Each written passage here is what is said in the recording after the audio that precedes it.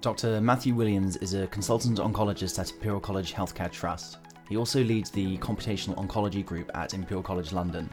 His academic work focuses on mathematical and computational approaches to clinical problems. He started the Coding for Medics teaching course that taught undergraduate medical students the fundamentals of coding and was featured in the BBC documentary Hospital that narrates the journeys of patients suffering from various medical conditions. We spoke about his work, how he utilises computational technologies for his research, and we discussed advice for medical students looking to improve their computational skills. How did you come to work within the Computational Oncology Research Group? So the background to this is when in fact, if we go all the way back, so when I was at school, I read James Gleick's book on chaos when I was in the lower sixth form. And one of the bits of his book on chaos talks about ventricular fibrillation. It talks about ventricular fibrillation as being obviously disorganized heart muscle activity, but with a clear underlying mathematical pattern. And then, of course, I went to med school, and we are taught that VF is just disorganized muscle activity. And there's something really interesting there. So if you've ever treated anyone with VF, you will indeed know it is disorganized muscle activity, and people die unless you sort things out very quickly. But actually what's interesting is there's a gap between what we think of clinically as being disorganized muscle activity and a mathematical view of the electrical activity, which is not that it is disorganized, it's just organized in a different way. And that and some other reading led me to think about what's sometimes called the unreasonable effectiveness of mathematics. And it's been referred to lots of times. So mathematics has this ridiculous ability to predict and explain large bits of the world. And there are loads of examples where people have done abstract mathematical theory, which is of no interest and no value, and 30 years later it turns out to be really useful. And so I then started doing some maths. So I started doing some maths with the Open University while I was in my last year at med school, and then when I was a house officer and just kind of junior SHO and stuff. And that then led to an interest in computational approaches, really, because computers are the only way of doing lots of maths at speed. So that then led to an interest in computational approaches. And then I did a PhD, which for complicated reasons ended up being in computer science. My PhD was actually nothing to do with mathematics. It was to do with logic and merging two logic-based approaches for decision making. So I did that in between SHO and registrar training. So I started as a registrar, having done a PhD in logic, which not perhaps entirely useful. But along the way of a PhD, as lots of people do, I picked up a whole bunch of other skills. So I picked up, I got familiar with writing Python. I wrote bits of software for my PhD to implement bits of my PhD so I could do the final chapter in Java. And I learned some SQL. And then went to work in a big radiotherapy center. And radiotherapy has been computerized for 20, 30 years. And there was this big database, and every time you treated a patient, stuff got put in the database, and no one really ever took anything out of the database.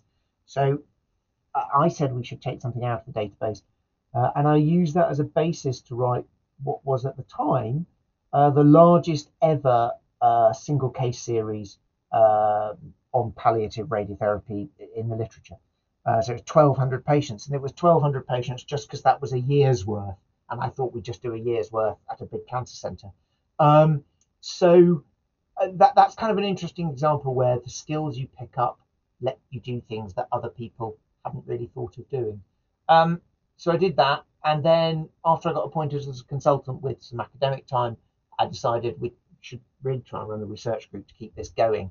And so I ended up doing this, and we chose the name Computational Oncology because it seemed to hit the intersection of things to do with computing and cancer, which is obviously my clinical interest.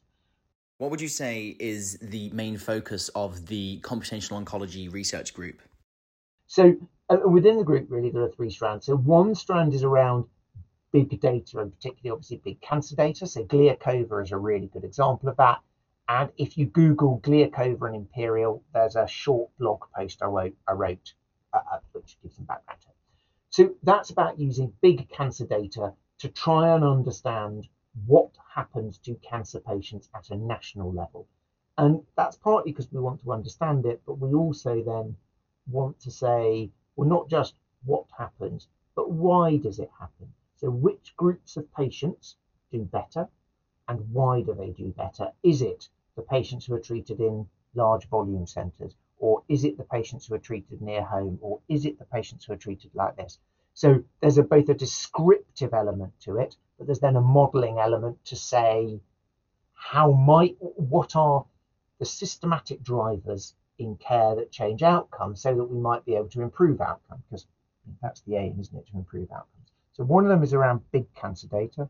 One of them is around patient-facing technology. So that's around wearables, patient-reported outcome measures, near patient sensing. And so the best example of that is, for example, the BrainWare trial, where we're taking patients with brain tumours who have treatment as standard, and they wear a wearable device which measures their activity. And we then correlate activity with conventional measures of disease progression, quality of life, fatigue, steroid use, things like that.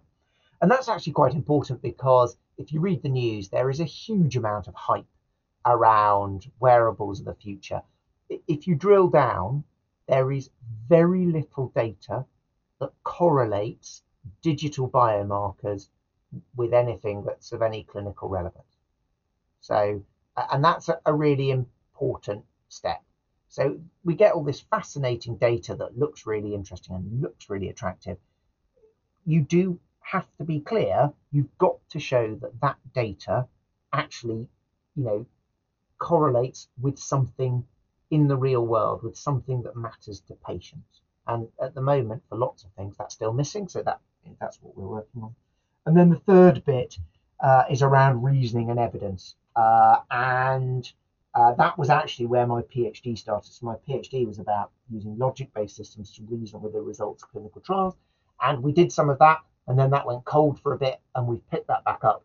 So I'm leading a Cochrane network meta-analysis and systematic review into first-line treatment of brain metastasis, which is something I do quite a lot of clinically. So looking at the evidence in detail is a good thing to do anyway. But the group that is running that, which I lead, includes all of the usual suspects in terms of doing a systematic review. But we've also explicitly got a couple of computer scientists. I've got Francesca Toni from Imperial and Tony Hunter, who was my PhD supervisor from UCL. So we explicitly want to do a systematic review and do a computational analysis of the evidence, and we want to do those in parallel. And we think that might be really, really interesting.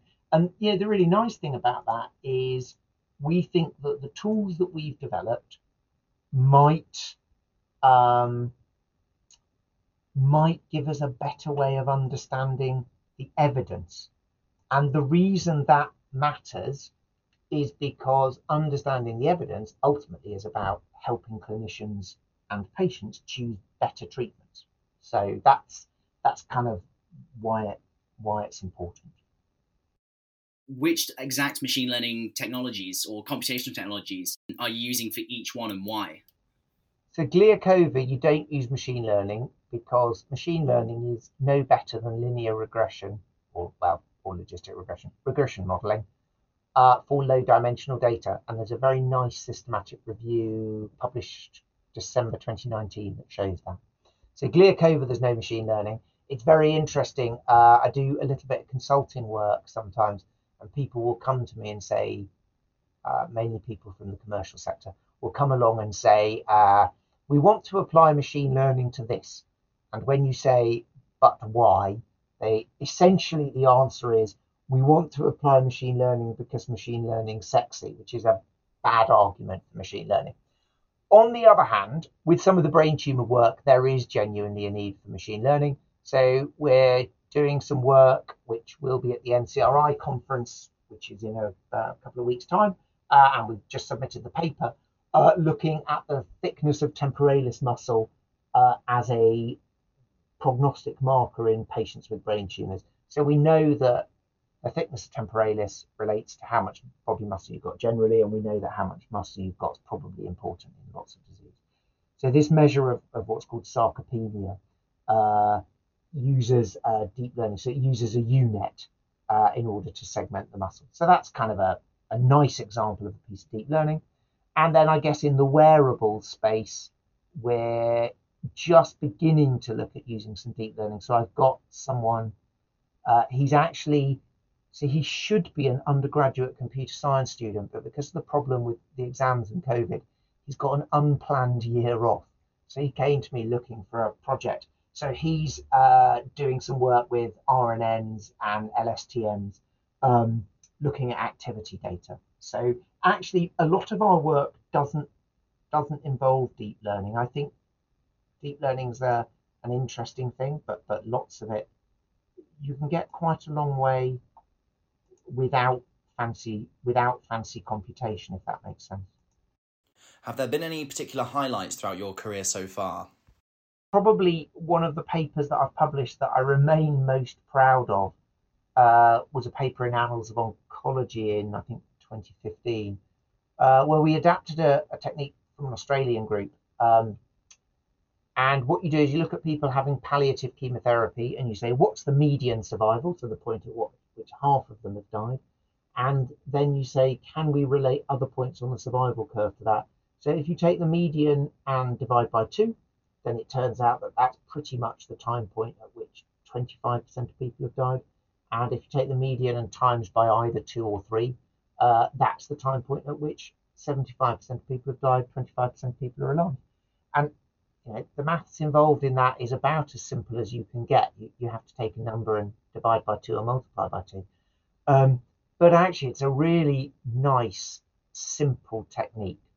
And I think I wouldn't underestimate the value of those very simple approaches. And, the maths there is as simple as maths can get, but it's still useful. My next question is, what are the most common misconceptions about computational oncology that you've come across? Probably the biggest misconceptions, and these are from my colleagues rather than members of the public, is that I do bioinformatics. So I remember a long time ago, someone encouraged me to phone one of the research councils and have a conversation with them. And I think this was obviously a way into getting a grant. And I had this conversation where I sort of went, this is what we want to do. And there was just silence at the other end. And then they went, oh, so you sort of do like what X does. So I was on the phone and I Googled X. I sort of went, no, I don't do anything like that at all. So lots of people are used to the idea of computers for handling large amounts of genomic data. So nowadays, we can do lots of genomic profiling on tumors, and that's obviously important. But I think the difference is we start with the fact that patients are our fundamental unit of analysis. And you can go down to the level of tumor genomes, or you can look at scans, which in a sense, they're the sort of subsets of patient data. Or you can go up. So if you pool enough patients, then of course you get populations. But fundamentally, our level of interest is individual patients and individual clinical delivery of care to individual patients, but using computational techniques to try and understand that at scale. And so we're not epidemiologists and we're not bioinformaticians. We sort of sit awkwardly in the middle. Why do you think that it's important for medical students to learn to code? So I think, and there are kind of two answers there. So the short answer is it's part of the reason we set the course up is I was really upset by seeing people do stuff in Excel horribly, just awful, dreadful things in Excel when you could have written a small piece of code. And in fact, you could even write a macro in Excel to do them much better. So some of that is the world is increasingly computational. All of research is almost all research now, particularly in biomedical sciences, is computational to some degree. You collect your data using computers, you store it using computers, you manipulate it using computers. So doing that properly is probably a good idea. And indeed, that's been recognised within universities and the research community. So, for example, there's this whole branch called Research Computing Services, which are people who make sure that the computing we use to do research is up to speed and we have data storage and we don't lose the data and things. So that's an important thing. But there's a slightly wider philosophical thing, and there's a really good essay that was written a long time ago. And in fact, it was written from a Python background, but it applies across languages. So the essay was called Computer Programming for Everyone, and it was a funding application. They didn't get funded. But their argument was that being able to write simple software is going to become a key skill globally over the next 20, 30, 40 years. And they likened it to the growth of universal literacy in the early 1800s in Europe. And their point was, and I think it's a really good one, so when we started insisting that all children had to be able to read and write, okay, so you go back to early 1800s, we start saying all children should go to school, all children should learn to read and write. And you could quite legitimately at that point say, but why? What's it going to do? What's the benefit? And you now look at the world, and the entire world is mediated through text. People sometimes say, but what about YouTube? That's all video. Well, YouTube video, but the protocol used to transfer it is HTTP, which stands for Hypertext Transfer Protocol. So the world is now mediated through text in a way that was inconceivable when you started the push for universal literacy 200 years ago. And I would argue that the world is going to end up mediated by computers in a way which is currently unconceivable, but you have to teach people universal computing literacy. And part of that is learning to be able to write simple programs. Well, that leads on very well to where this fits in within medical education in the future. Do you see it becoming a regular part of the medical curriculum? I think it might do. I mean, one of the reasons we introduced the undergraduate course is actually because we felt there was a gap. So in fact, school children are now being taught to code. And those people who are qualified and haven't learned to code might get away with retiring before it becomes essential. But we actually felt that there was a group of medical students who were, probably likely to be working for the next 40 or 50 years, who wouldn't have been taught to code at school, but might still be working when it would be important to be able to. And so that's kind of almost plugging that gap. I think to some extent you'll find that it'll be taught at school, and therefore teaching it at medical school will in fact become redundant, and that would be a good thing. In the same way that we don't teach medical students to read and write, do we? Well, we expect that they've learned it before then. But I think it's going to be a while till we get there. And so in that time, I think there's still definitely a need. So we've been running the Coding for Medicine weekend courses for a long time now, and they remain very popular. There's obviously been an issue over COVID because we used to do it all face-to-face over the weekend. So we're looking at relaunching them, but obviously in a COVID secure way, which will probably involve lots of online stuff. And like all of these things, that's actually got pros and cons. It's much easier to keep doing it face-to-face, but the big advantage of pushing it online is, of course, we can scale it up much more easily. The biggest course we ever ran over a weekend had just over 100 attendees, but we could do an online course with 5 times that without much difficulty. So it does give us a big opportunity. There is a problem about how you deliver that type of education at that scale. So there are now about 7,000, I think it's 7,200 medical students a year in the UK. And to pick a figure out of thin air, and we can't really justify this, but it's not a bad place to start, we think about 10% of them need to have a reasonable degree of computational knowledge. So actually how you teach 700 a year to some degree of familiarity, some degree of ability, it is a challenge. And it's a challenge I don't yet have an answer for. I've got some ideas, but it's where we'd like to get to. And I'll be clear that that's not something I'm going to do single-handed. It's not something we're going to do at Imperial. It's something that's going to have to happen nationally. But for example, it is feasible for us to teach more people than we are currently teaching, so we might be able to do a substantial minority of that 700. What would be your advice to students who are trying to get into that domain? To be clear that we set up these courses because I could not recruit clinical fellows and students who had the set of skills I needed. So, whatever the nice outcomes of us running these courses, they were inspired by purely selfish needs. So it is difficult, and it's a bit of a vicious circle. So it's definitely worth doing some basic introductory online programming courses. And one of the things that's changed over the last few years is there are many more of those, and they're much better than they used to be. And nowadays, actually, they often cover, in fact, some of the really tricky stuff, which is not really hard if you're getting started, really difficult. So, for example, installing Python and getting Python running is much easier than it used to be. So when we first used to run the weekend course, we had really good group of TAs. There would always be at least one TA who would spend at least half the morning trying to install Python on someone's computer. There was always someone who was stuck. Last time we ran the course, everyone had it installed, and that's not the students trying harder. It's everyone's computer is a bit better. Many more of them have Python installed. So that's a big change. But I think once you've got those basic skills, the problem is the only way to use them, the only way to learn more is to use them.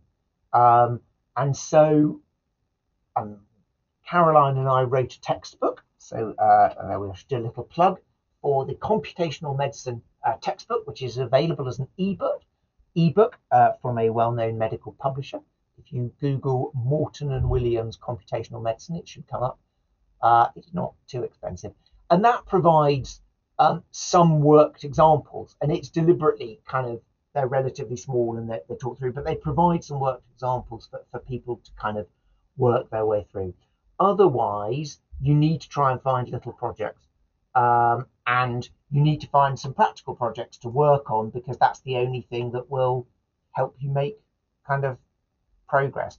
But I appreciate that's really difficult, and I'm happy to host projects, but there still aren't that larger number of relatively senior clinicians who have an interest and an ability to understand and use computational approaches. But that will grow over time. Where can listeners connect with you online?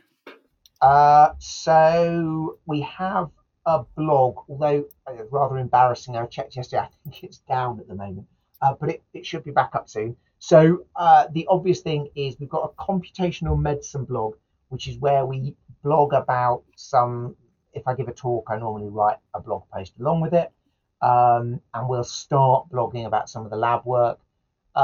We have got, for example, the Gliacova project has got a dedicated project blog so that we talk about that. And then probably the other main thing I use Twitter. So my handle is Matt H. Williams on Twitter. If you follow me, you get a random selection of computational medicine things with occasional bad jokes thrown in. But I mean, one of the reasons we set all of this up is because actually we were keen to begin to build a community. Because actually, if you have a medical background but are interested in this sort of thing, it's really difficult to build this sort of community. It's very difficult to know who to go and talk to. So, I have a little group of medical students and junior doctors and occasional nurses and physios and a few other AHPs who have an abnormal interest in computing, and I try and kind of hold them together in a lab and form a bit of a community, and we have a mailing list and stuff. A big thank you to Dr. Matthew Williams for his time. You can find links to his blog and Twitter in the description. If you enjoyed this episode, please do leave a review on iTunes.